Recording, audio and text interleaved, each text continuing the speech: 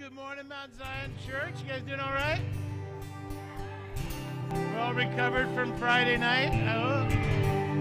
We ready for another Friday night? I know I am too. Come on, let's stand to our feet this morning. See, I got that right? Yeah.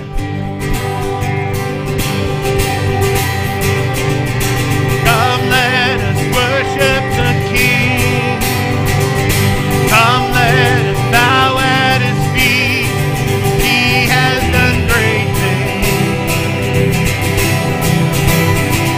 Now see what our Savior has done. See how His love overcomes.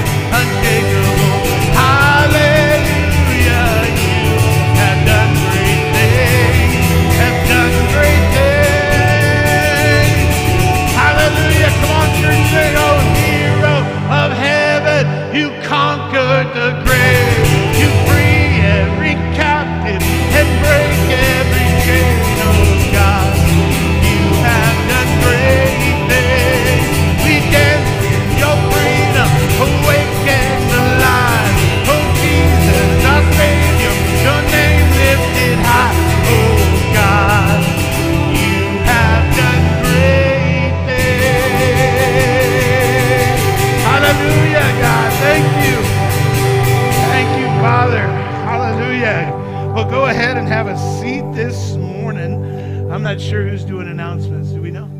I'm doing announcements? Okay, I'll do that. I can do that. Well, first announcement is thank you. I can't turn this off for some reason. I don't know what I'm doing. There we go. Oh, did you do it? I want to say thank you to all of our volunteers for Friday night. Let's give them a hand. Thank you so much. We are so blessed to have so many people come out and help, but we need more because we had a lot of people who needed prayer, a lot of people who needed to be served, a lot of people just to walk around. Look, it was probably our best attended first Friday movie nights we've ever done in, I think, 7 years we've been doing it, I think. And just a great group. Also a lot of newer people that we had never seen before. So if God can put it on your heart. Look at, what movie are we doing this week? Super Mario Brothers. Can't go wrong with that. Can't go wrong with Super Mario. Super Mario Brothers movie. Look at, don't worry about whether you like the movie or not. Worry about whether you love the people who come. That's what God has called us to do. Love those. They will know us by our love for each other. So come out and help and give a hand, but more importantly, just serve people. That's the best opportunity we're going to have. Here's what I want people. My goal is not I hope they got a lot of popcorn and watched a great movie. That's not the goal. My goal is I hope that they leave the movies going, man, that place really loves people. Those people love people. That would be our goal. Also, we are going to kick things back up next month on September 6th. I think we have a preview of the Bible study that we're going to do, right? I didn't bring my bulletins. So go ahead and someone show that. I don't know who's showing it. There we go. Ta-da. This 9-word title, Don't Give the Enemy a Seat at Your Table. That message came to me at a very difficult time in my life and changed the narrative, changed my focus. God has prepared this table before me in the presence of my enemies, but I have responsibility for that table, and through Christ, through His grace, through His power, I have the ability to manage whose voices are at that table. You and I were created by God, and we were created for God. What that means is every one of us was created innately to be led, and to be led by the God who made us. So if we choose not to let God lead us, it doesn't mean that we're not going to be led. It just means that we're going to let something else have the influence, the leadership, the determining voice in our lives. And so I know the message has power because I've experienced that power. And I'm honored to be able to step into your world and to maybe be a voice for God in your story, that same power can set you free. Amen. Amen. We as Christians, I do it, so I know you guys do it. We underestimate the enemy all the time. And we don't consciously think about the enemy enough, and the enemy loves that. The greatest deception he has is that he doesn't exist in your life, and he does. And the great thing about the banquet that God prepares for us at the table, it is not a potluck. We don't bring anything, he gives everything. But who we allow to sit at that table, sometimes we invite people into our lives that we should never have gotten involved with. But a lot of times we just can't recognize it because we underestimate the enemy. I really encourage you to dive into that study beginning on September, what are we at? September 6th. There we are. 6 to 7:30. And then we will pick up our Sunday morning Bible studies beginning on September 19th, where Jerry Windsor will be teaching a John Bevere study called The Awe of God.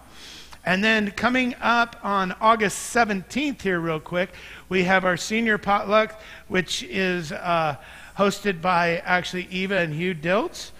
Depending on the weather, is it going to be up there or down here? Where's it going to be? We're going to be at the pit. I mean, our yard. Your yard, the pit. 3 houses down. Yeah, if we ever do a series on Joseph, we need to have it at your house at the pit. Okay, we'll do that. And she sent me a text on the theme, and I thought, brats and barbecue, that fits you perfect. Okay, it's brats. But when you said it was brats and barbecue, I thought, yeah, that makes sense. So So that's August 17th, and we encourage you to come.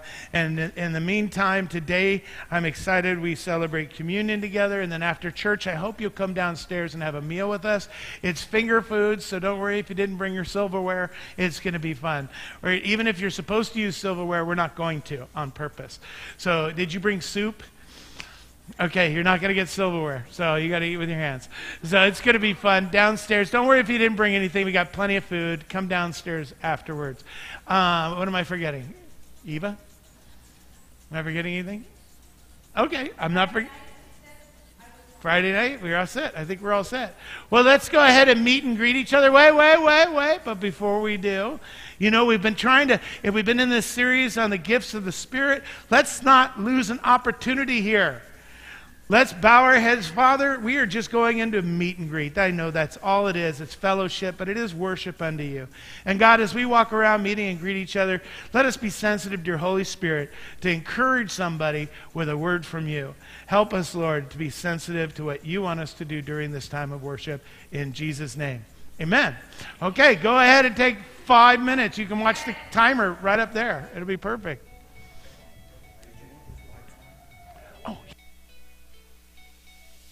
I want to say good morning to all those watching online this morning. God bless you. Thank you so much for joining us. This is going to be a great service today. I hope you've been watching our series on the gifts of the Holy Spirit. Today we're going to learn how to develop in those gifts and how to maintain those and how to look for the pitfalls of getting out of them. So we want to encourage you to stay for the whole service, okay? We love you. We're praying for you. And please let us know if you need anything in the comments or go to our website at mtzchurch.org. God bless you.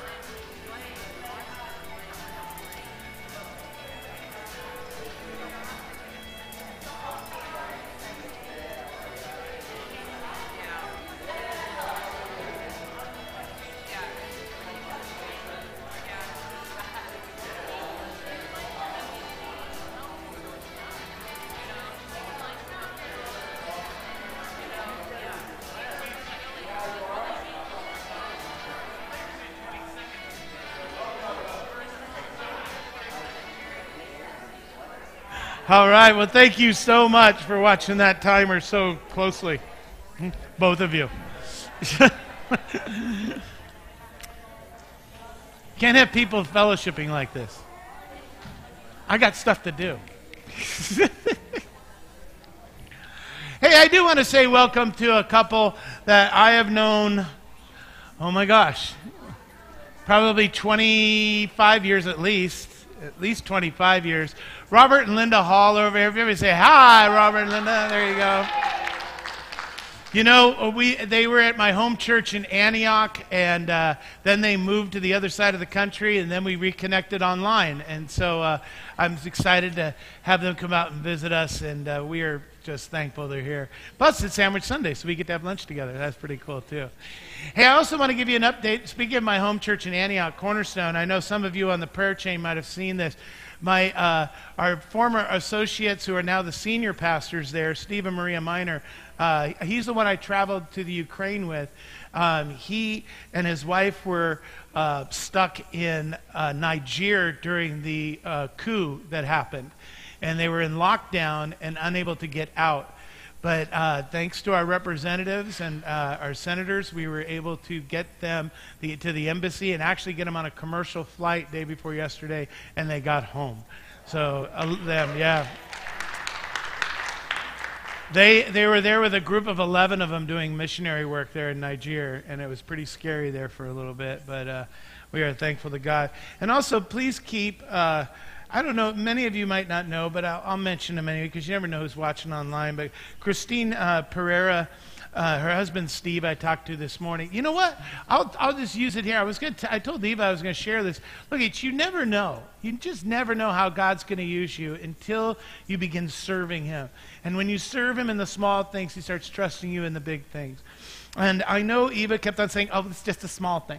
But I got last night, I got a text from her going, hey, Lionel and Brenda won't be there. I checked on the communion supplies. We have all the juice and we have all the wafers.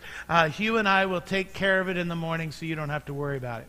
Now, for a pastor, that's a big deal because that's like for me getting down here an extra half hour and making sure everything's set. Plus, I make a mess, so I have to clean up my mat. It only takes 15 minutes to do it, but it takes me another 15 minutes to clean up all the spilling I did. So I was so thankful to that, but then I got a call from Christine Pereira's husband, Steve, this morning at about 7:40, and his wife, Christina, passed away a week and a half ago, and he was incredibly distraught. Ended up speaking to him for, get this, about a half hour. Didn't have to rush him. Didn't have to worry, oh gosh, I got to get communion ready and get down to the church. But instead I was able to spend that whole time praying with him and loving on him and telling, as much as comfort as I could bring into him. So my point is, though, Eva thinking doing just a small thing, but it was a huge thing not only for me, but it was even bigger for Steve, because I might not have even answered the phone. And because I was just about to get in the shower to get there early if I had to do communion. So God knew how to orchestrate taking care of my time to be able to give Steve time by you volunteering your time. And so that's how the kingdom of God's supposed to work. Amen? Amen. So I think, Bob, you're on for offering this week, so that means you have to give for everybody. Oh, yeah. So what that means is he'll go into your wallets and purses and decide how much you should give. That's all right, isn't it? Good morning, everybody. Lord, we're just thankful to be here, Lord, in your church, Lord. And we thank you that we know you. We thank you that you give us joy, you give us peace, that you've chosen us, that we're under you, and we have you to look for, Lord. Look to, Lord. We thank you for your presence always, especially inside of us, Lord. As we're here today, I just pray that everybody is just able to get what they need from you, Lord, but just fill us up. Fill us with your joy, your peace. Give us your wisdom, Lord God. Hold us. Let us completely surrender to you. Give Pastor the words to speak to us, Lord God. Let us hear them fully. Let us be open to it. And in this time of giving, Lord God, just touch everybody's heart. Give them a word as to what to give to keep this church going and to keep things going. It's all your money anyway, Lord God. And Lord, we're just thankful that we have the opportunity to not only give with you, but of course that we know you and to be with you. In Jesus' name I pray this prayer. Amen.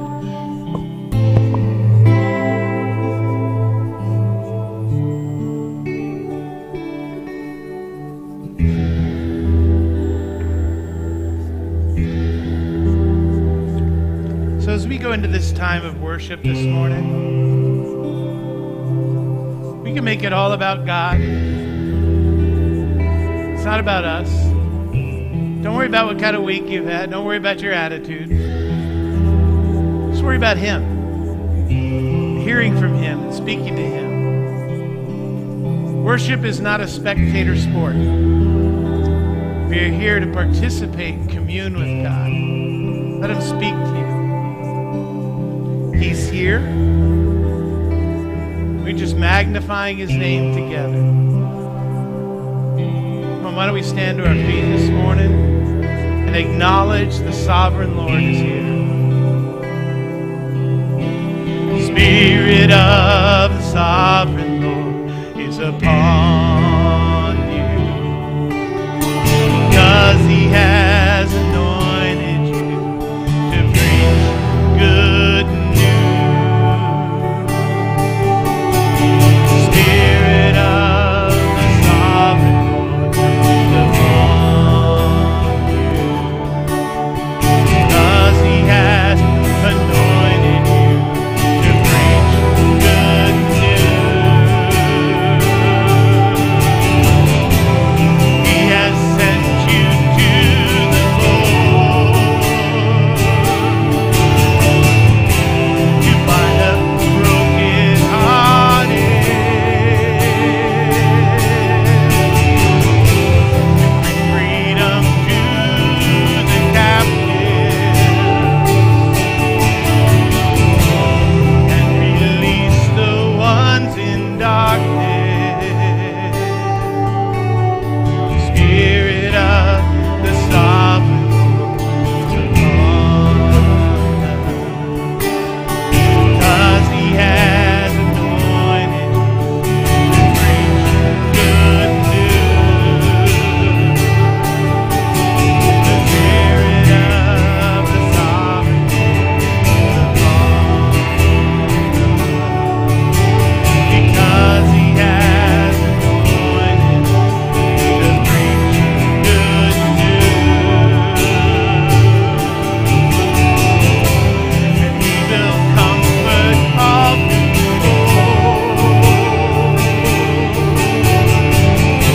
He provides for those who grieve. He will pour out for the gladness. Instead of mourning, you will praise. This is the year of favor of the Lord. This is the day of the vengeance of God. This is the year of favor of the Lord. This is the day. Spirit of the sovereign Lord is upon you, because He has anointed you to preach good news. Spirit of the sovereign Lord is upon you, because He has anointed you to preach good news.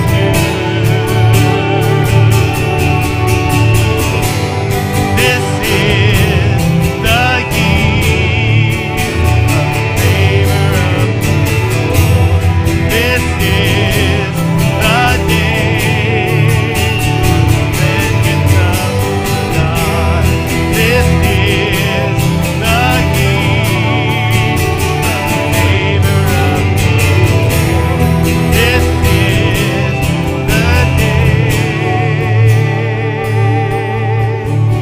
Spirit of the sovereign Lord is upon us, because He has anointed us to preach good news. I hope you believe that this morning, that He is here, and that He has anointed you this morning. All of us together.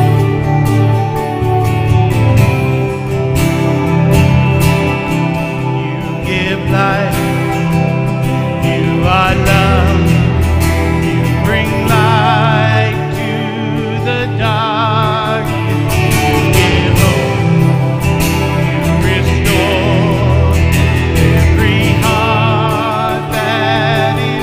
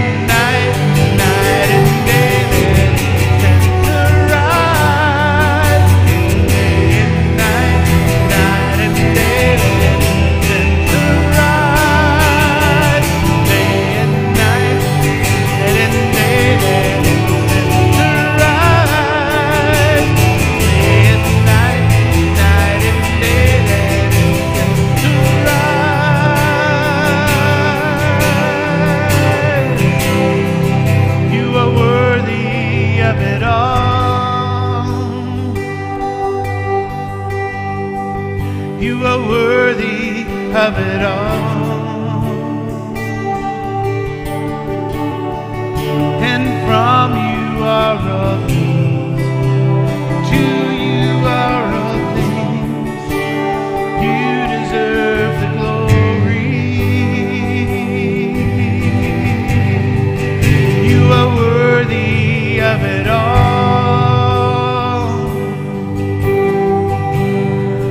You are worthy of it all. And from you are all things, to you are all things. You deserve the glory.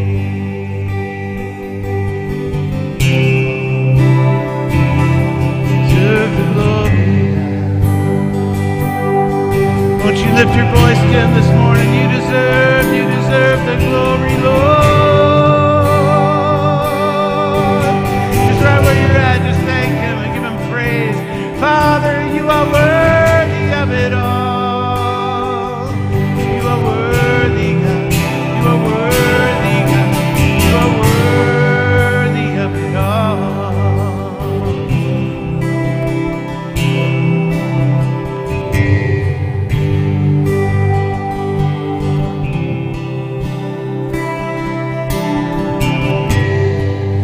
Father, as we go into service, continue to worship you by the hearing of the word. God, I lift up so many in need today, but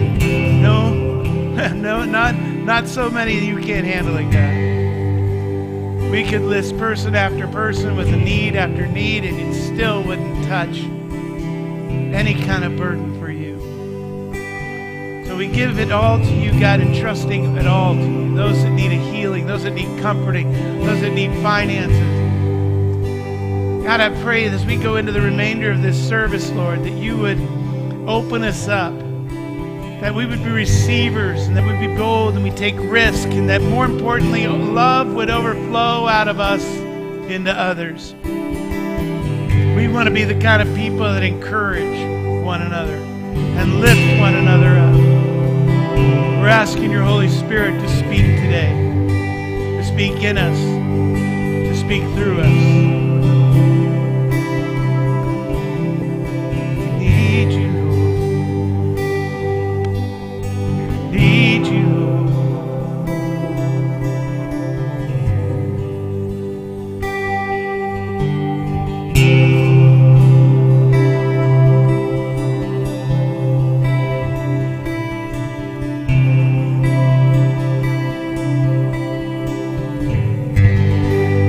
Amen. Go ahead and have a seat this morning.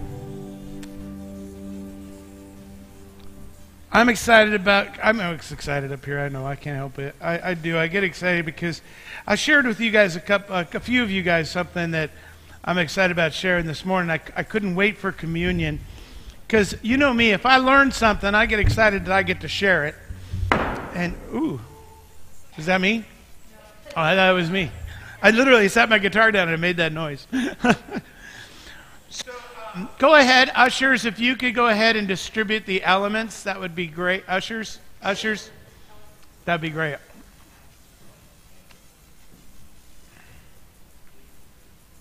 Oh, okay, good. You got that? You guys got that? Thank you. So check this out. I was telling Steve and a few other people that I never realized. I have a couple of great documentaries if you get a chance. Before the Wrath is one of them. It's streaming somewhere. The other one is called The Great Convergence.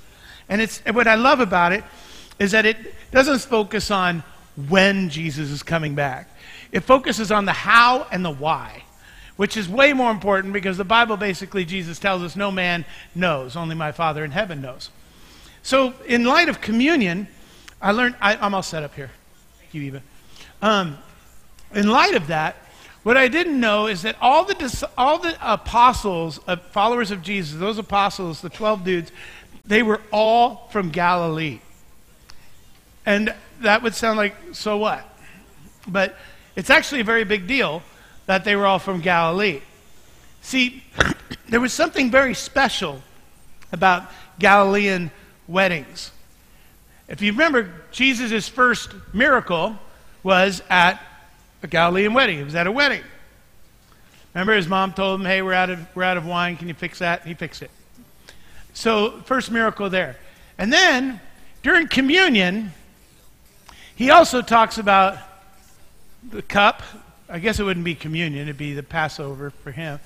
The cup and the bread. But before that, he was having a discussion with his apostles about when is he coming back and what's that going to look like. And Jesus tells a story about how a groom will come back for his bride.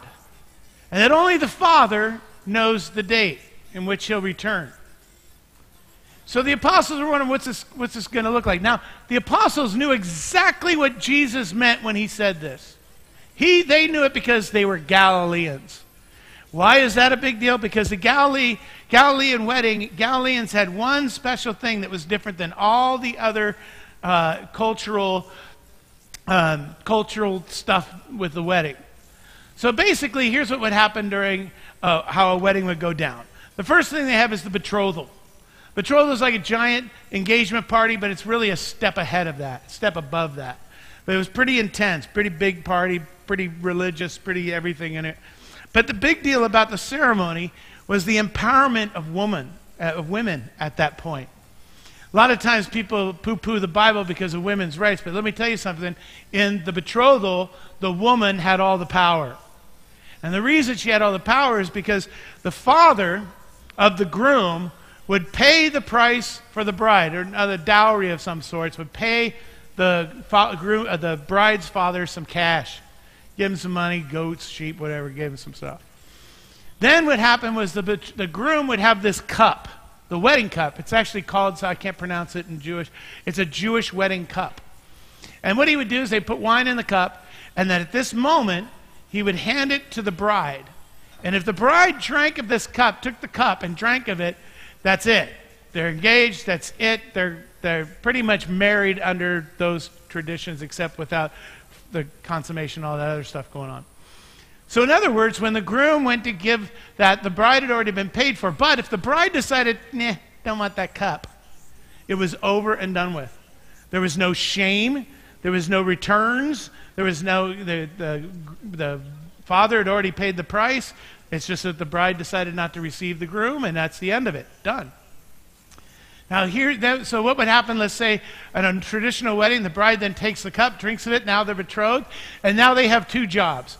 The bride's job is to get ready for the wedding. Get ready for that wedding. Now, sometimes that could take up to a year because in Galilee, the carts with all the merchandise didn't come that often, and you want to get all the right stuff. And, well, if any of you have ever had a daughter shopping for a bridal gown, now you know why it takes a year. Okay. So they're putting all that together. But the groom's job is to prepare the place in which they're going to live. Now, sometimes that meant putting up a wall in mom and dad's house. Sometimes it meant building their own house. But his job as the groom was to get the place ready. Get things ready. So then what would happen is, here's what's different in Galilee than any other Jewish tradition. Normally what would happen is they set the date, and then they all get together and they go have that wedding. But in this case, there's only one person who has the date, and that's the father of the groom. He's the only one. And he doesn't tell anybody. He doesn't tell his wife. He doesn't tell the groom. He doesn't tell anybody. He waits until the moment's right, and then he'll tap the groom on the shoulder and say, go get your bride. Now, this is why this was so important in Galilee for Jesus to have apostles. They all knew exactly what that meant. How do we know that Jesus is coming back? Well, if you became a Christian, you accepted the cup.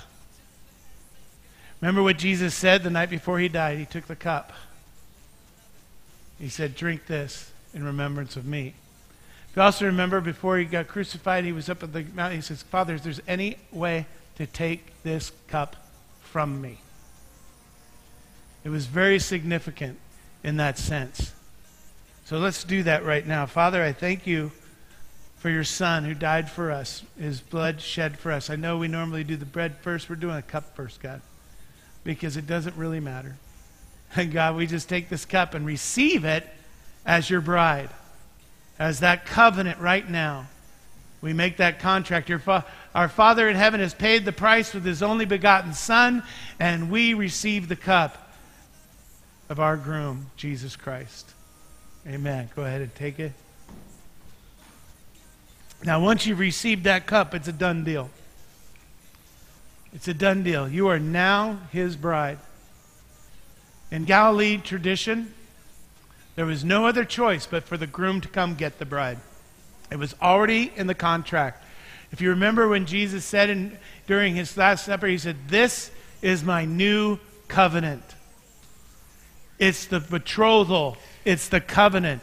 The promise that the groom will come get his bride when the Father tells him. Amen.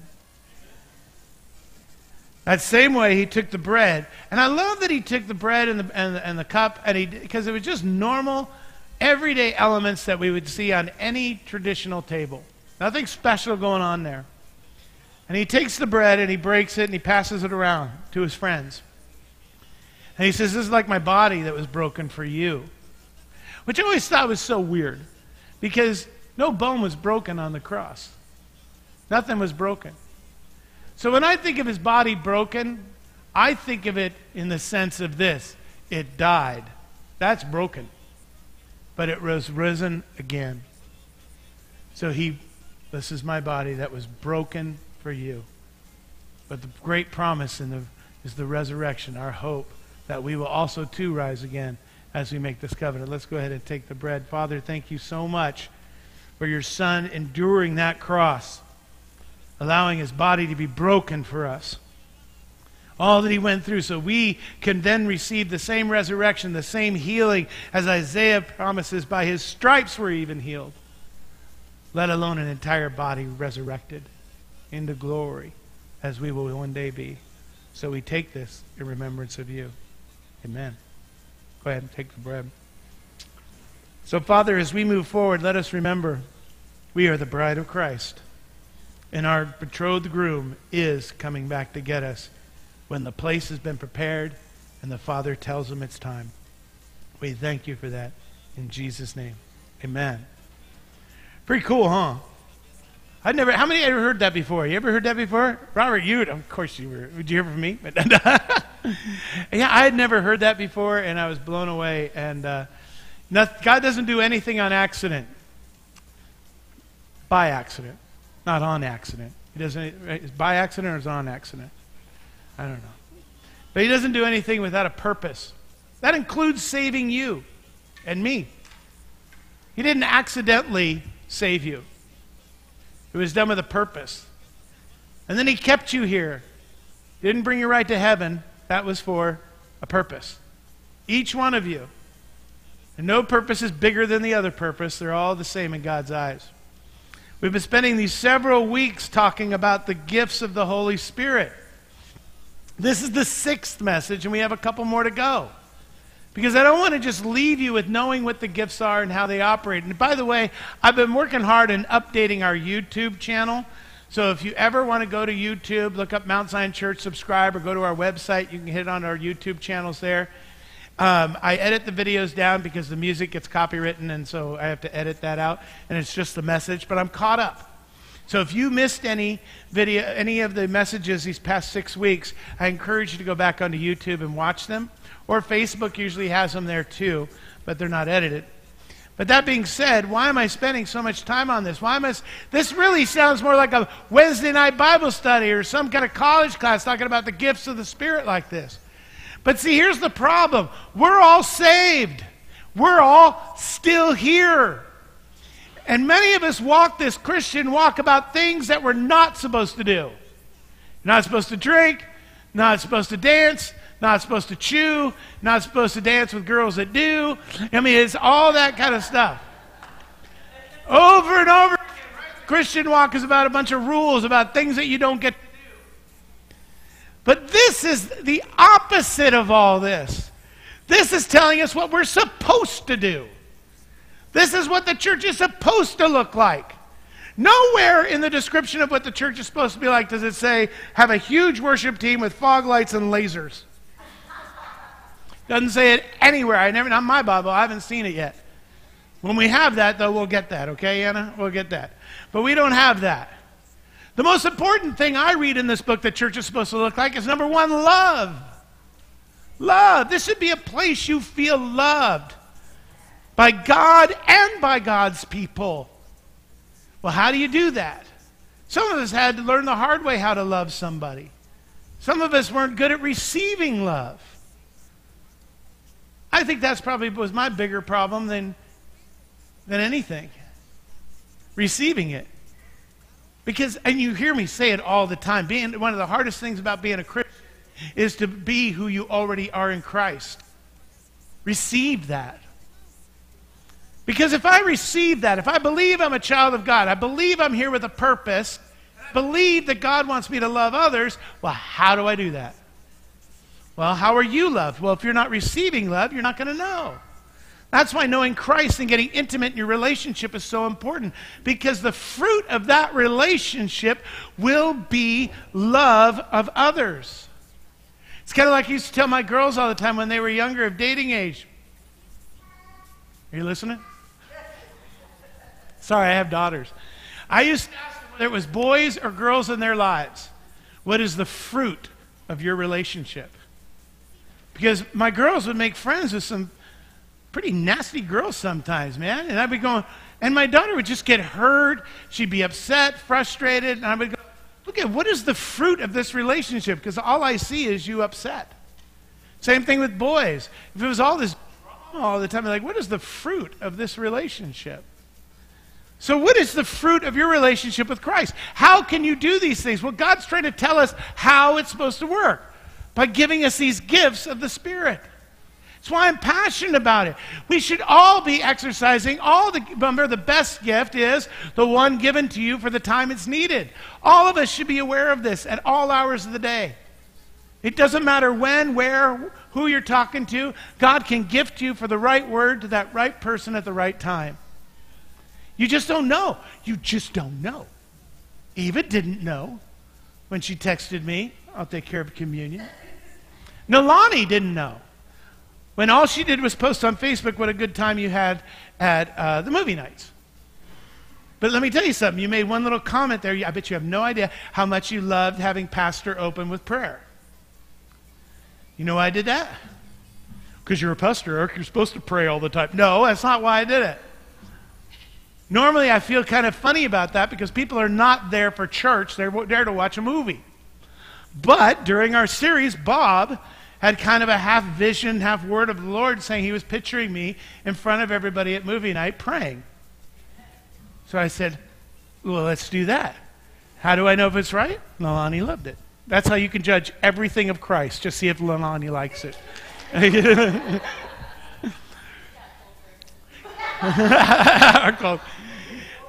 use it. Use it while you can, Nalani. Go for it. But isn't it true? That's how the church works, both situations. It all works together.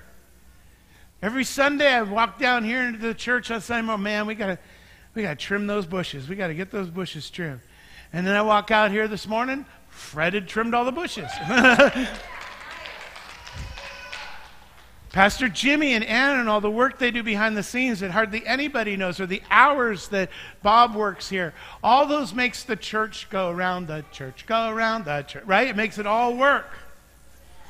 So how are you supposed to do this? How do you develop that? That's what we're going to talk about today.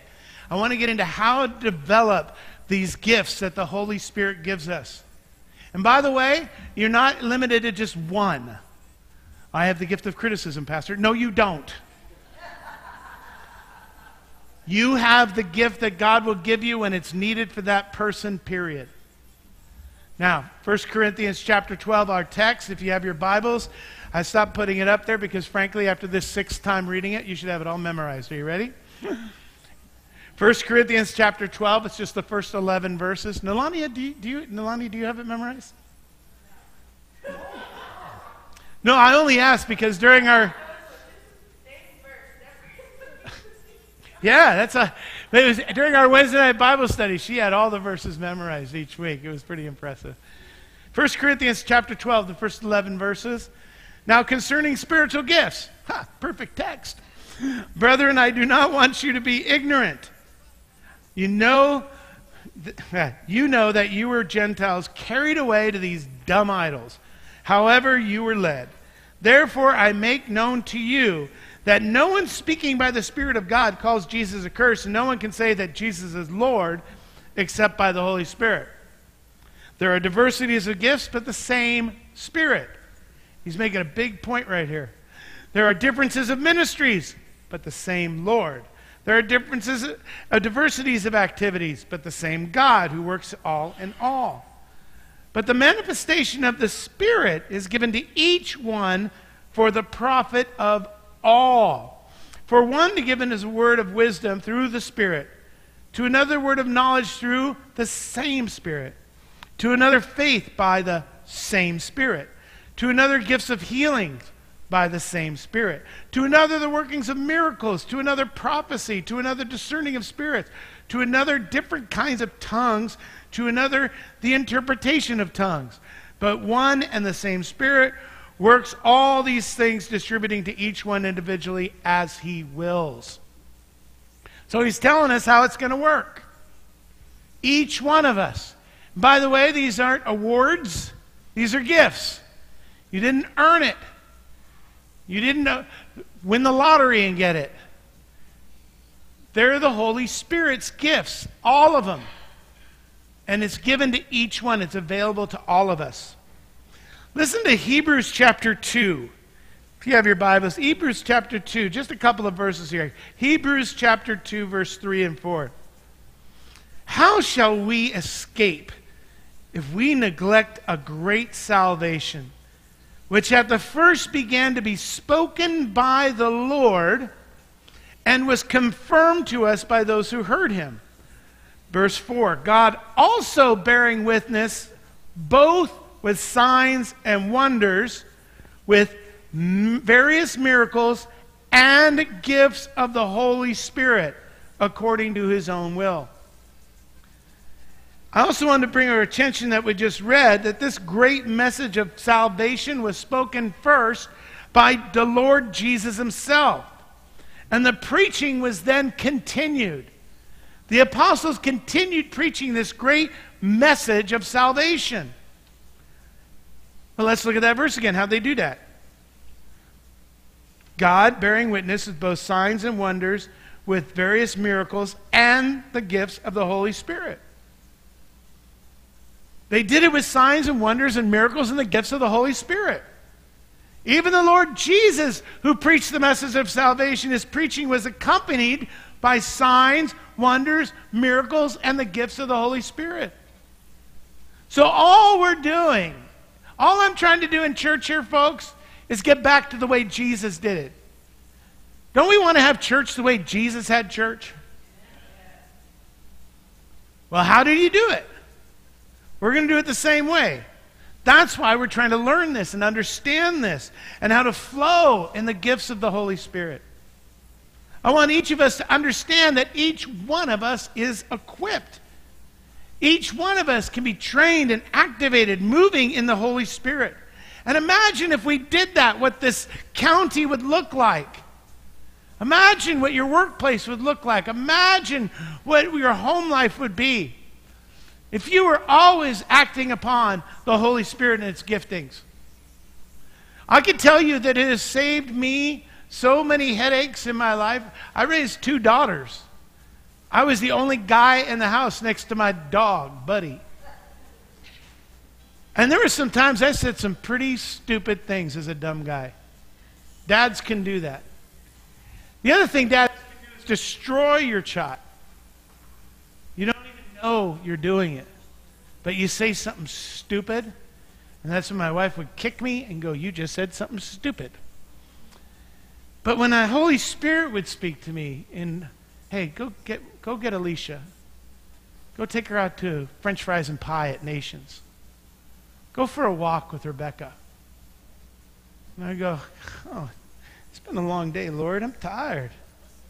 God would say, go do something. Go do something special. Go bring your wife a cup of coffee. My son-in-law makes me look bad. Dominic. Look at it. I'm all for buying my wife an outfit when she's had a rough day, but that's not what he does. She's had a bad day or a bad week. Dominic will lay out on the bed, new shoes, the shirt, the pant, and he knows all the sizes. I know, what a jerk, okay? Dominic is constantly blowing it for me, okay? I like the challenge, though. Can we outlove our wives? But that's the Holy Spirit prompting us. That's Him giving a word of knowledge, going, hey, your wife needs a little something. Your daughters need a little something. Those promptings. 1 Corinthians chapter 12, by the way, was not written to pastors. It was written to everybody. God wants all of us to understand this, to all of us to learn, and all of us to flow. That's why we've been spending so much time on it. You can have an impact if you step out in this. And if you allow God to work these gifts in you. Some of you might be sitting there going, well, I haven't been trained. I don't know how to do it. You don't get some certificate and then the gift. It doesn't work that way. They're gifts. You don't qualify for them. You just have to be available to it. And when you're available, imagine what can happen in your home life and in your workplace. God wants all of us, His people, to be equipped. So let's quickly, I'm going to do this real quick, review some of the things that we've covered. We talked about these 9 gifts. Remember, we broke them down into these 3 categories. The revelation gifts, the local gifts, the power gifts. We also talked about how He initiates these gifts. How He uses our 5 faculties to speak into our spirit. How what we hear, what we see, what we feel, what we smell, what we taste. God didn't build us this way by accident. He built this way because He's constantly, whether it's His Word, whether it's His Holy Spirit, or whether it's His Son Jesus dying on the cross, it's to restore our relationship with the Father. Everything has a purpose. The Holy Spirit initiates these gifts. We pick up on it in our soul, and then we have to step out and minister to others. So this morning, I just want to share some practical things on how we can develop in these gifts of the Spirit. For many of us, we're just learning, and it's totally new. You've never stepped out of this. Well, how do you grow in this? How do I become comfortable in the moving of the gifts of the Holy Spirit? Because it's not normal. When we do things that are not normal, it makes us feel weird. That's why when you talk to people going through mourning of the death of a loss of someone, because we were created eternal beings. We were never, God did not create us to die. Adam and Eve made that happen. So when someone dies in our lives, it doesn't feel natural. Don't ever let somebody say death is a natural part of life. No, it's not. It was never intended that way. And that's why we feel so out of sorts. We feel disorientated.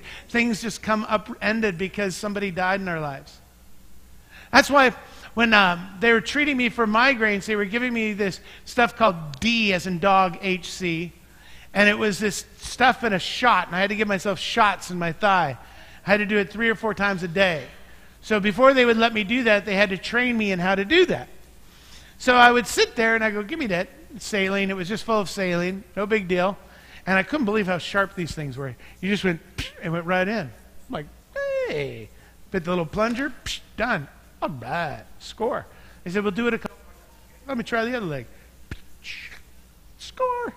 I was good at it. I was good at giving myself shots. And all of a sudden, I got dizzy. Turned sheet white. They told me I had to sit down, take a breath. They had to hook me up and see if I could get an oxygen. I'm like, what in the world is going on? I didn't have a problem with this. And the doctor looked at me and said, well, it's not normal to stick yourself with a needle. So your body responds to something that's not natural. So I literally was going into shock because it's not normal to stick yourself with a needle. So it's the same thing when we get into these supernatural, spiritual gifts that are not normal or natural to us. So we get out of sorts. We think it's a little weird. We're not sure about it. But believe me, after a few days, I had those shots down and it was easy and I didn't get all flustered and messed up. I had to do that for 3 months. Never had a problem after that day. So it sometimes just takes training and doing it before you feel normal about it. Remember, the Holy Spirit initiates these gifts. So let's get some practical things down. The first one is, first of all, be motivated by love. That's why we need everybody at every event that we can do. That's why we do Sandwich Sunday, for goodness sakes. Because I can only love so many people. And then I don't love them. No, I'm kidding. I can only, you know what I mean? I can only reach so many people. There you go. That's it. Cut it off. But on the other hand, you guys reach a lot more people than I ever will. And then there's this collective thing that goes on. Someone walks into our church, they're visiting for the first time, and they see us loving on each other. That's something I want to be a part of. So you've always, when you look at the gifts, it can't be about, all right, let me see if I can stand up and give a word of prophecy, and I will bless all these people with my words that God has given me. Here I go. It's not about us. It has to be out of love for someone else. That's the beauty of spiritual gifts, really. Because I can only love with limited love. My flesh, my body. Now, my wife would say it's sufficient just to bring her a cup of coffee in the morning. That's all the loving she needs, okay? But in reality, I'm always looking, and Dominic is too, and that's what's killing me, looking for ways to love. So don't we want to do that in our communities, in our church families, our homes, our school? We have people that we want to love. We want to love them. And the blessing is, if you don't, then ask God for His love for them. And it'll stir it up in you. And you'll find love for somebody. Well, how do I love them? I don't even know them. How can I show love to somebody I don't even know? Well, the Holy Spirit knows them. For God so loved the world. So the Holy Spirit can gift you with exactly the right words, exactly the right thing at the right time. I watched this wonderful commercial for some vitamins or fruits and vegetable things. I can't remember. All I know is that the lady says this one thing. She took this vitamins or vegetable things so that she could make pies. She makes pies. That's all she does. She makes pies for people that are going through tough times and gives them pies. And she said sometimes somebody dealing with a tough situation just needs a pie. I know, is that the sweetest thing ever? How many people do you think this woman is blessed just because all she does is make pies? But see, God does the same thing within you and I. If you love somebody, if you want to reach out, you want to bring comfort, He will gift you to give you the right thing at the right time.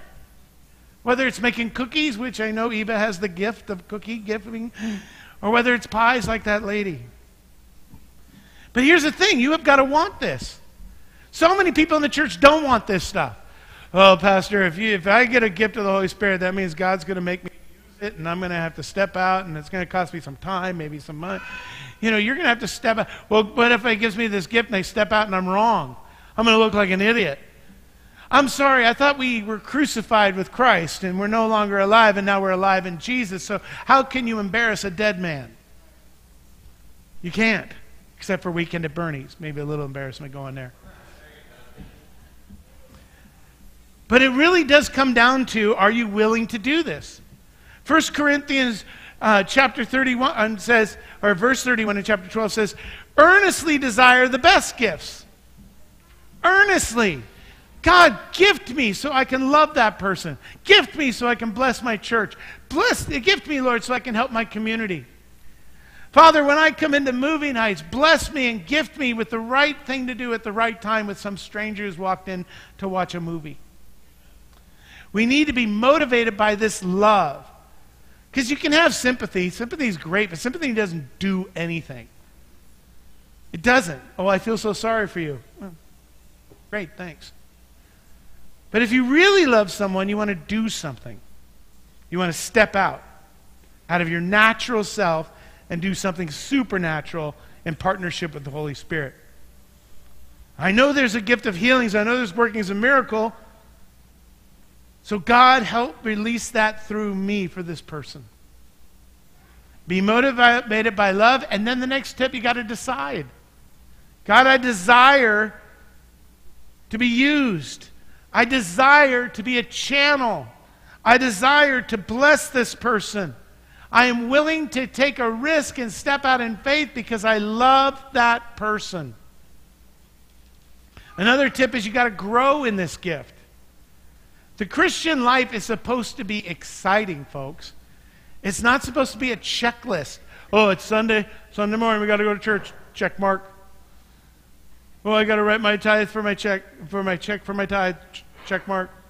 Oh, Wednesday night Bible study. Volunteer. Check mark. Okay, that's enough Christian stuff for the week. I'm done.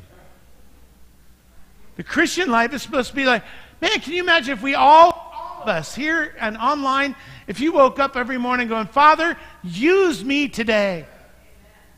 Put somebody in front of me that needs an encouragement. Put something on my heart. Gift me today to bless somebody.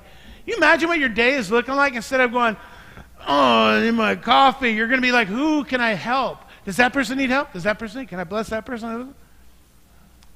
Sometimes we get so numb to the needs around us we don't even see it. And thank God, people like Sue here, she never gets blind to those people in need. I'll go a step further. She doesn't understand how everybody doesn't see it all the time, right? Because it's just in you. So you've got things to do. You've got homework to do. And you've got to look forward each day with anticipation that God is going to use me today. 1 Corinthians chapter 14, verse 12 says, even so you since you are zealous for spiritual gifts, let it be for the edification of the church. You build up the church of Christ. You build up God's people. When you are earnestly and zealous, I want that gift. I want that gift. Virgie, I want all the gifts. Virgie wants all the gifts all the time, whenever they're needed. You're 80. Are you 83? 82? Virgie, are you 80? How old are you? Oh. All I was doing was asking how old you are. I don't think that hearing aid's working. Can you hear me? I was asking how old are you? 84. And she goes, I want all the gifts. At 84. Go ahead. I know you'll probably have something better than this, so go ahead. Me? Yeah. Okay. I was one of those who was very skeptical about the leading of the Holy Spirit. But I want to give you an example of different ways that God uses People, and different ways He used me. I had the strong feeling that my younger brother, I have 5 brothers, my younger brother, I had this feeling in my spirit that something was wrong with him. Something's wrong with him. You need to go see him. You need to go see him. 3 days, I listened to that. I kept prompting it. Finally, that spirit was so strong. I jumped in my car, drove to my mom and dad's house, and asked my mom, where's my brother Ralph? Well, he's in his bed. I went in his bedroom, and he was literally delirious. Congestion, heavily congested. And I said, my mom, why don't you take him to the doctor?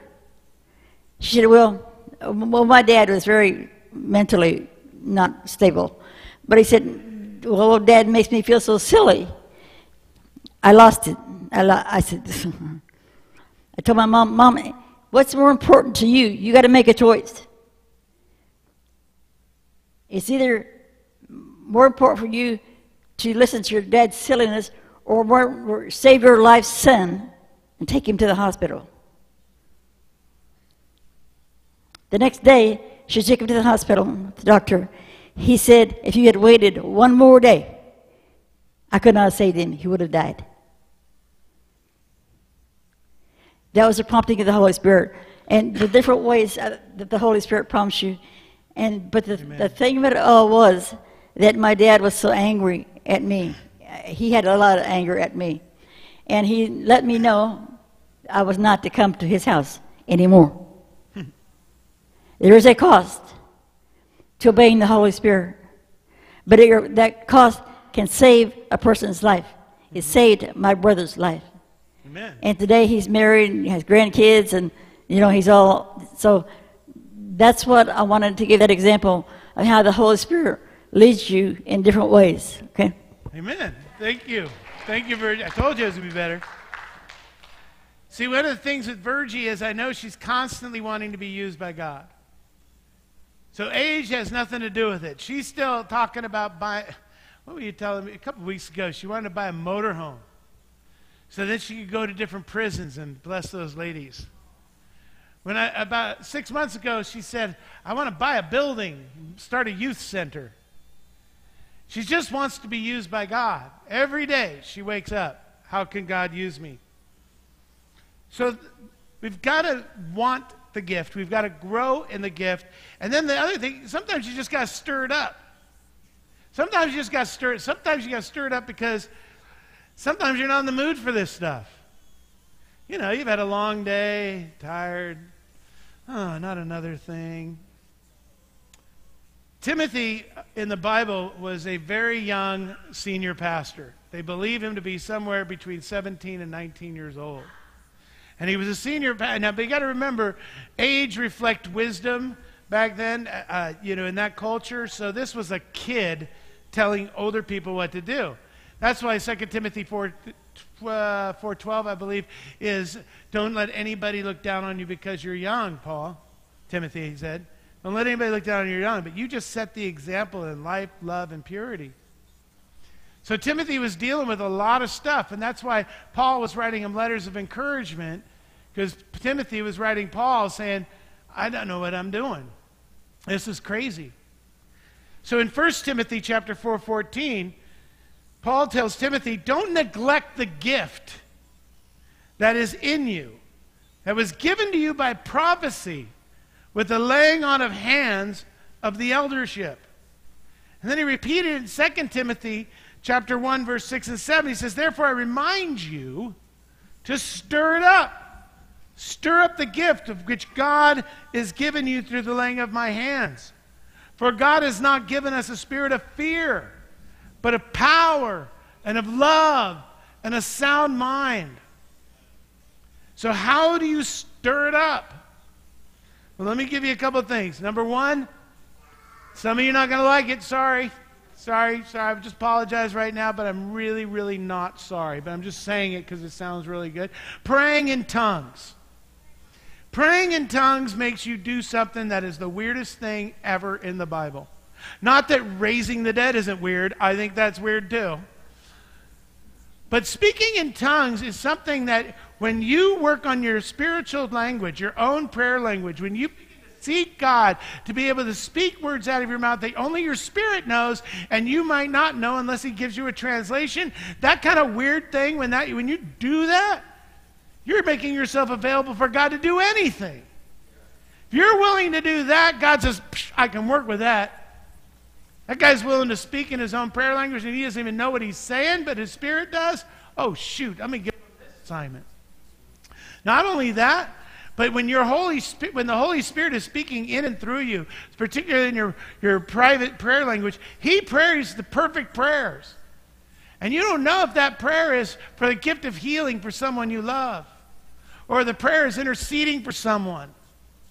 It's out of love. Well, one of the words also of the Holy Spirit is just not comforter, it's refresher. You got to love that one in today's world. Give me some of that refresher, dude. Because refreshment comes with energy. And when you talk about this Christian walk and, oh, it's so hard, I have to go to church for like an hour and a half, like every week. It's so hard. I'll just sit at home and watch online. It's just too hard. But if you are praying in tongues, you're energized and the Holy Spirit's moving in and through you. It refreshes you. It gets you in tune with God. I'm telling you, it's one of the best ways, because if you're open to that, you'll be open to anything the Holy Spirit has for you. Get tuned into that Holy Spirit. When you're constantly, it's like being in touch with the command center. It's very simple. Just talk to him like you're walking in the Spirit, like it says in Galatians 5:25. If we live by the Spirit, let's walk in the Spirit. You are alive because the Spirit of God. Remember what it said in our verse in Corinthians where it says, no man can call upon the Lord without by the power of the Holy Spirit, and no man can curse God without the power of the Holy Spirit. You're a Christian because of the Holy Spirit itself. So if you came to God and lit into new life by the Holy Spirit, shouldn't we walk in that same Spirit? Amen? Another important thing here, and I have a tough one with this, is I hate it came after this one too, is you got to remain calm. Not good at this one. Calming is very important. Several reasons we also see in the Bible, we see a still small voice. Very difficult to hear a still small voice when you're in panic mode, when you're in stress mode, when you're focused so much on yourself, it's hard to focus on outside things. One of the great steps, simple steps, is to learn to stay calm. I've had the hardest time learning to do that. First, as a worship leader, just so much, I'm like, when I first started out, oh my gosh, I got to know the words to the song. I got to know what chords to play, the rhythms, try to stay on beat, try to stay on tune. And then I got to see what God's doing in me. Oh, and then I got to see what God's doing in them. It was too much. I couldn't keep calm. But later, as I got to know the songs more and began to sing the songs more, and I would slow down a bit, then it would leave room for the Holy Spirit. Especially on those days that it just seemed to be flowing a little differently and I could sense it. It also helped having the same team of guys for 10 years because I could trust them and rely on them, so it left room. Lately I've had difficulty, not lately, but the last few years I hope I've grown into trying not to rush the worship. As a senior pastor and preaching and then leading worship first, all I'm thinking about, I want to get to my message, I want to get to my message, I want to get to my message. Instead of listening to the Holy Spirit, should we sing that verse again? Should we have a quiet time? Should we wait on God? Should we do all this? And I'm like, no, I want to get to the message. Da, da, da, da, da, da. Worthy of it all. Boom. Okay, sit down. That's why my buddy Ed had to remind me, because that 5-minute meet and greet was killing me. I can't get that 5 minutes back, Ed. He goes, Eric, don't you understand fellowship is worship? Okay. It's hard to stay calm. It really is. But it's so true. If you look in the Bible, there's so many places where the Holy Spirit rests on things. He rested like a dove on Jesus. Isaiah 11:12 says, the Spirit of the Lord shall rest upon him. The idea of that word rest, by the way, isn't just sitting on there in an easy boy, lazy boy thing.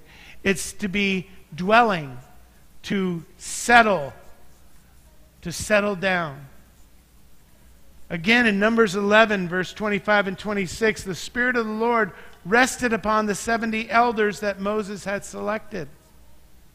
So in order for the Holy Spirit to rest and settle on you, then you have to position yourself in a place where you're sensitive to it, in a place where you'll rest in it, a place where you'll hear it, a place of stillness. You wonder why you're not feeling the Holy Spirit or sensing that. Well, are you positioning yourself in a place to allow the Holy Spirit to move? Because guess what? There are going to be storms around you. We all know this. Some of you are going through some storms right now. All kinds of difficult things. But you can be calm in your spirit when the Holy Spirit rests upon you. So keep calm. Stay calm. Another simple key is to step out boldly on the Spirit's prompting. Well, how do I know the Spirit's prompting? Well, step out and find out. Just give it a shot. In Acts 11:12, the Holy Spirit told Peter, go with them, doubting nothing. As Isabel says, just do it. It's God's business. Why? Just do it. 1 Thessalonians chapter 5, 19 and 22 says, do not quench the Holy Spirit. Do not despise prophecies, but test all things. Hold fast to what is good and abstain from what is evil. It's not always going to be easy, folks.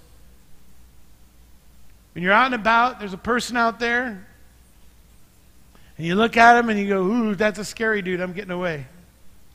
Or is that somebody God has brought in your life? You got to calm down and go, maybe I need to talk to that person. I don't know. Sometimes God will bring you into some very weird situations. I've told this story before. A pastor friend of mine, he was with his wife, and they were on their way to a conference. He was late, and he had to stop and get gas. So he got gas, and then he went into a little convenience store to get some water, but God told him to go to the bar next door. Yeah, explain that one to your wife. I'll be right back. The Holy Spirit told me to go to the bar. And as he was walking his way to the bar, God told him, the first person you see at that bar, I want you to tell him that God loves him. Tell him I love him. And he said, all right. So he walked into this dive bar, big biker dude sitting at the end of the bar. He's got his drinks in front of him. It looked like he had a whole bottle right there. He tapped him on the shoulder and said, God told me to tell you he loves you. And the guy just went, whatever. And the pastor walked out. Okay, well, he was obedient. As he got about halfway to his car, the guy came out. Got tears in his eyes. He goes, who told you to tell me that? He said, I don't know. I was just walking. And then the guy pulled out a gun. He said, you see this? I was getting drunk in there because I was going to kill myself. And I said, God, if you're real, you're going to have to show me. And then you tapped me on the shoulder. Led him to the Lord, saved his life, saved his eternal soul. You never know. God's going to make you do some weird things. You think speaking in tongues is weird. That's weird. Going to a bar and tapping on a big dude and telling him God loves you. You've got to be willing to take risks. You've got to be willing to look like a fool.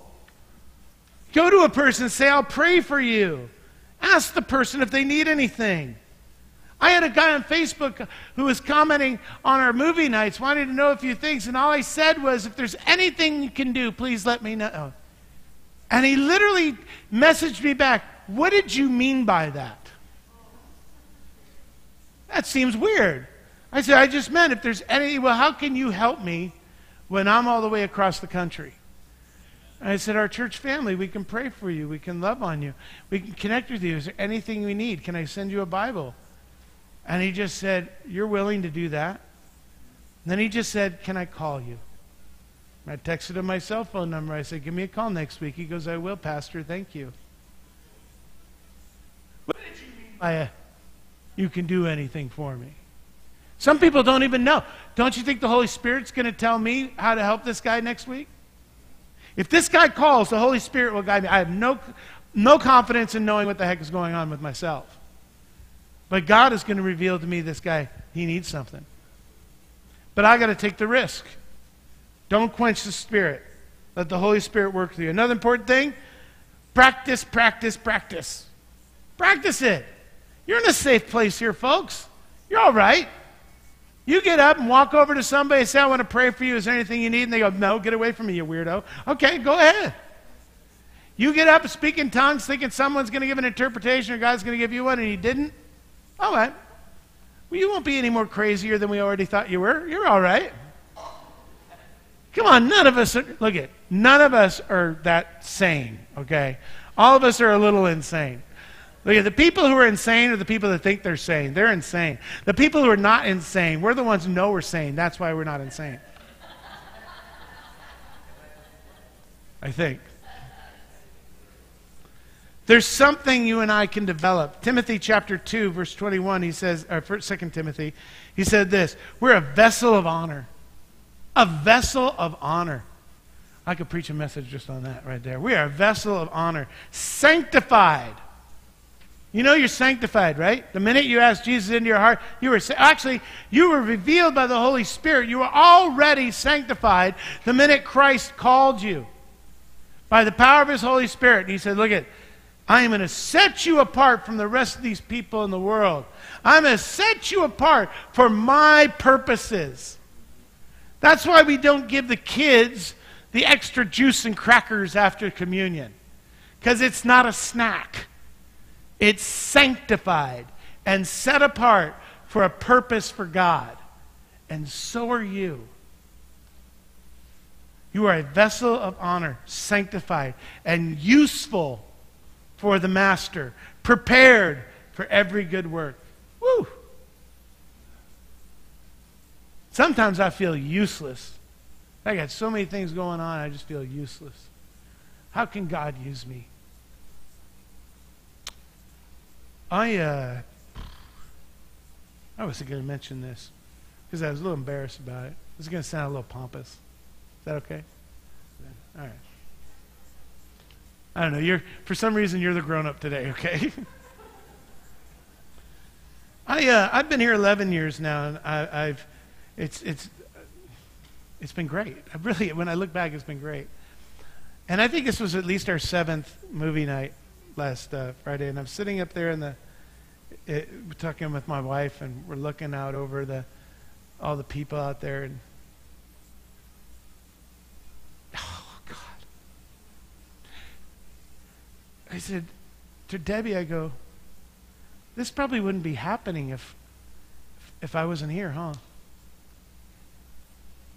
And she goes, good for you. And I go, what do you mean? She goes, you never acknowledge the fact that you make a difference. And because I don't. I know me. I'm the kid who was told to settle down, stop showing off, quit singing, and all you want to do is be a comedian, singer. You're just dental. No one's ever said, hey, that's a man of God. So I just think, it's like God patted me on the back and said, you're making a difference here. It only took 11 years. But that's, looking at ourselves as a vessel of honor, sanctified for his purpose, is tough. But the more you practice, the more you step out, the more you take risks, the more you realize, yeah, God is using me. Yeah, God is. And once you start getting that, you get like Virgie, you get addicted to it. You want to be used every single moment of every single day. So it takes practice, it takes training. There are times you see success, and there's times you see people get healed, and you're wondering why. How come I did it this way and they didn't get healed? How come I did it this way and they did get healed? Well, God is sovereign. It's not your business.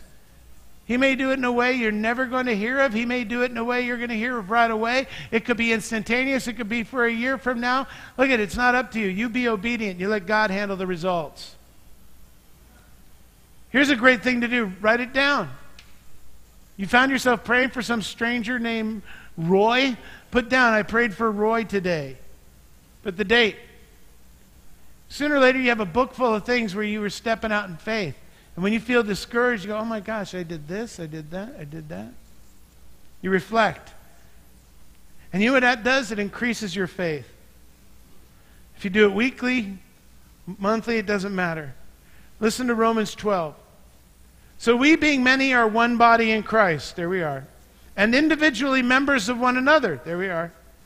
Having then gifts differing according to the grace that is given to us, let us use them. If it's prophecy, let us prophesy in proportion to our faith. Or ministry, let us use it in our ministering, he who teaches in teaching. I love that. Let us prophesy in proportion to our faith. Okay, so you got faith of a tiny little mustard. You got teeny little bit of faith, and prophesy a little bit. God, I believe you can provide for me this week. You don't have to prophesy to the point where you walk into the house one day and go, honey, thus saith the Lord, I will restore what the locusts have eaten. I will make rain in the desert. You don't have to do all that. So one of the ways you can increase your faith is, read the Word. And read it by faith. Because you're not always going to understand everything. Read it by faith. Secondly, listen to people. Listen to them. Isabel says it this way all the time. If you could have seen what these eyes have seen. Hallelujah. It builds your faith. Listen to sermons. Be at church regularly. Come to small groups. It increases your faith. Pray with fasting. Do it weekly or monthly or whenever, daily. Stir it up. Stir up the gifts. What's happening is you're receiving this impartation of the Holy Spirit, and God will add to your faith. And lastly, grow in your function. Whatever your function is, grow in it. Eva's a perfect example of that. Eva, when Eva was really dealing with a lot of physical restraints, on her life, limitations, not restraints, but limitations in her life, she would still come down and clean the bathrooms. And if you know Eva, if you cleaned the bathrooms, she still cleaned the bathrooms. Right? Because she cares about this place. That's all she was doing for a while. Remember, Rhonda would do all the decorating downstairs and all that kind of stuff. That bugged her too. So eventually, I would see Eva decorating. So I said, Eva, do whatever you want down there. It's all yours. Now she does the foyer. It's always seasonal. If there's a holiday going on, the place is always cleaned and vacuumed. She blessed me with that text. They're up here praying, Eva and Hugh, for people. Hugh wants to teach a Wednesday night Bible study. They're filling in for Lionel and Brenda and the next. I mean, hello, can we just keep going? Can we just keep going? Because they're growing in their faith, and they take their function and they just serve in that function, and God is moving it and moving it and moving it and moving it. Amen? Ha, I embarrassed you, huh? Oh, good. Okay. Sometimes what will stop you is thinking you're unworthy. Real quick, and I'll wrap it up. I know I'm hungry. We'll wrap it up. But God says you're worthy. Look, and I have no business being a senior pastor. I have you guys know me well enough, it's true. But when I read that verse in John that just said, hey, any man who speaks my Father's words, there's no falsehood in him, I can do that. I'm here simply because of Jesus Christ and His Holy Spirit working in and through me. All I did was help set up chairs at a church plant. That's all I did. That was my function. And God took that one little step, and just like not even 5 years later, 3 years later, I was leading worship. I was running a youth group. I mean, before I knew it, I was children's pastor. I mean, it's crazy. But all I really wanted to do was set up chairs. So be careful when you come down and help, okay? So, last thing. Let me, I'll put on a little music. Last thing here, I promise. It's the last thing. It's really important, though. It's really important to get involved in small groups. Wednesday nights when we meet here, or the seniors groups on once every month on Thursday, or Summit, once a month when we bring them back in September, or 9 o'clock Sunday school for adults downstairs. It's so critical to be in the smaller groups. You feel safer. You can try out things. You can ask questions. You can pray for someone without worrying about so many people. But let me just tell you something. Trust the leadership also of your small groups. Trust your pastor in some of these things. I remember Isabel was told a long time ago that you only play the piano when it's your turn to play the piano. And it was about a year after I was here. I said, are you kidding me? Isabel, you've been walking with Jesus a heck of a lot longer than I do. If you want to go play that piano, we'll stop. We'll stop. You got to trust the leadership sometimes. I've asked people to pray. They go, oh, I can't pray in front. I can't, no. And then they come up and pray, and it's like, oh my gosh, that was beautiful. Because they didn't step out. Susan's prayers are beautiful. And you get so embarrassed. But you got to do it. You got to stretch that muscle out. My daughter Rebecca, if I had time, I'd play.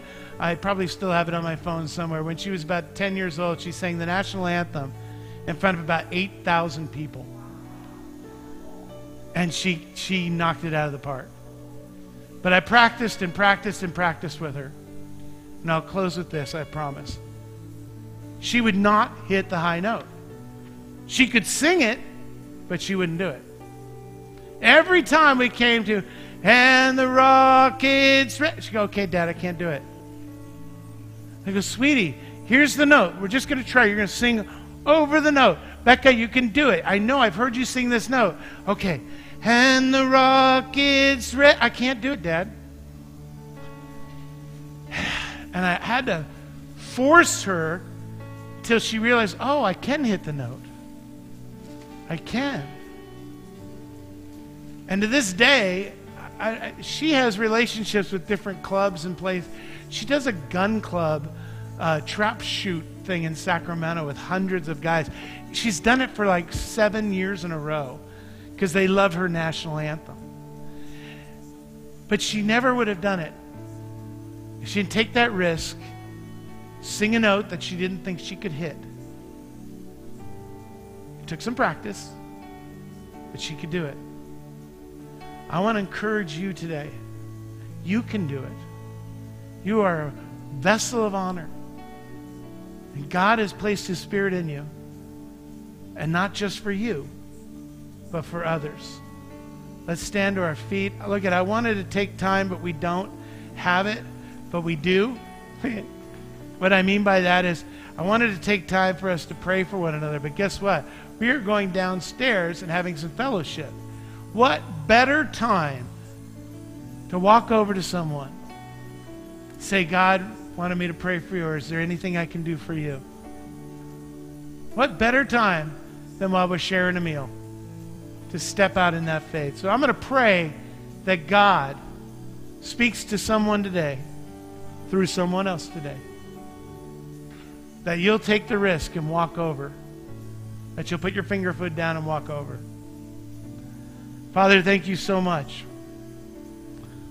It's amazing the trust you place in us.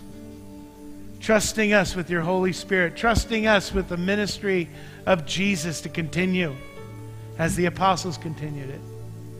That you trust us, God, is amazing. So we just trust that you know what you're doing. And that when we step out and take a risk, you'll be there. Even when we get it wrong, you'll be there. Father, I pray this be a church where people can fail and make mistakes and still persevere and still be blessed. I pray we're a church that loves people so much we're willing to take those kind of risks because we have compassion and your love for them. So all of us in our function, whatever it may be, give us the best gift. The best gift, which is the gift needed at that time. Give us that best gift, God. We make ourselves available to you right now in the name of Jesus. And then as we go out of this building today and we live our lives at home and at work or wherever we're at throughout the week at school, that God, you would prompt us with your Holy Spirit. We'd be bold in our faith to step out, take a risk, and love someone. We go out cheering you on, God, saying thank you so much. We praise you for what you're going to do. I thank you in advance for turning this ship around and watching us continue the ministry of Jesus with signs and wonders and the spiritual gifts on display to lift your name higher and higher. We ask you to do this in the name of Jesus, and his people said, Amen. God bless you.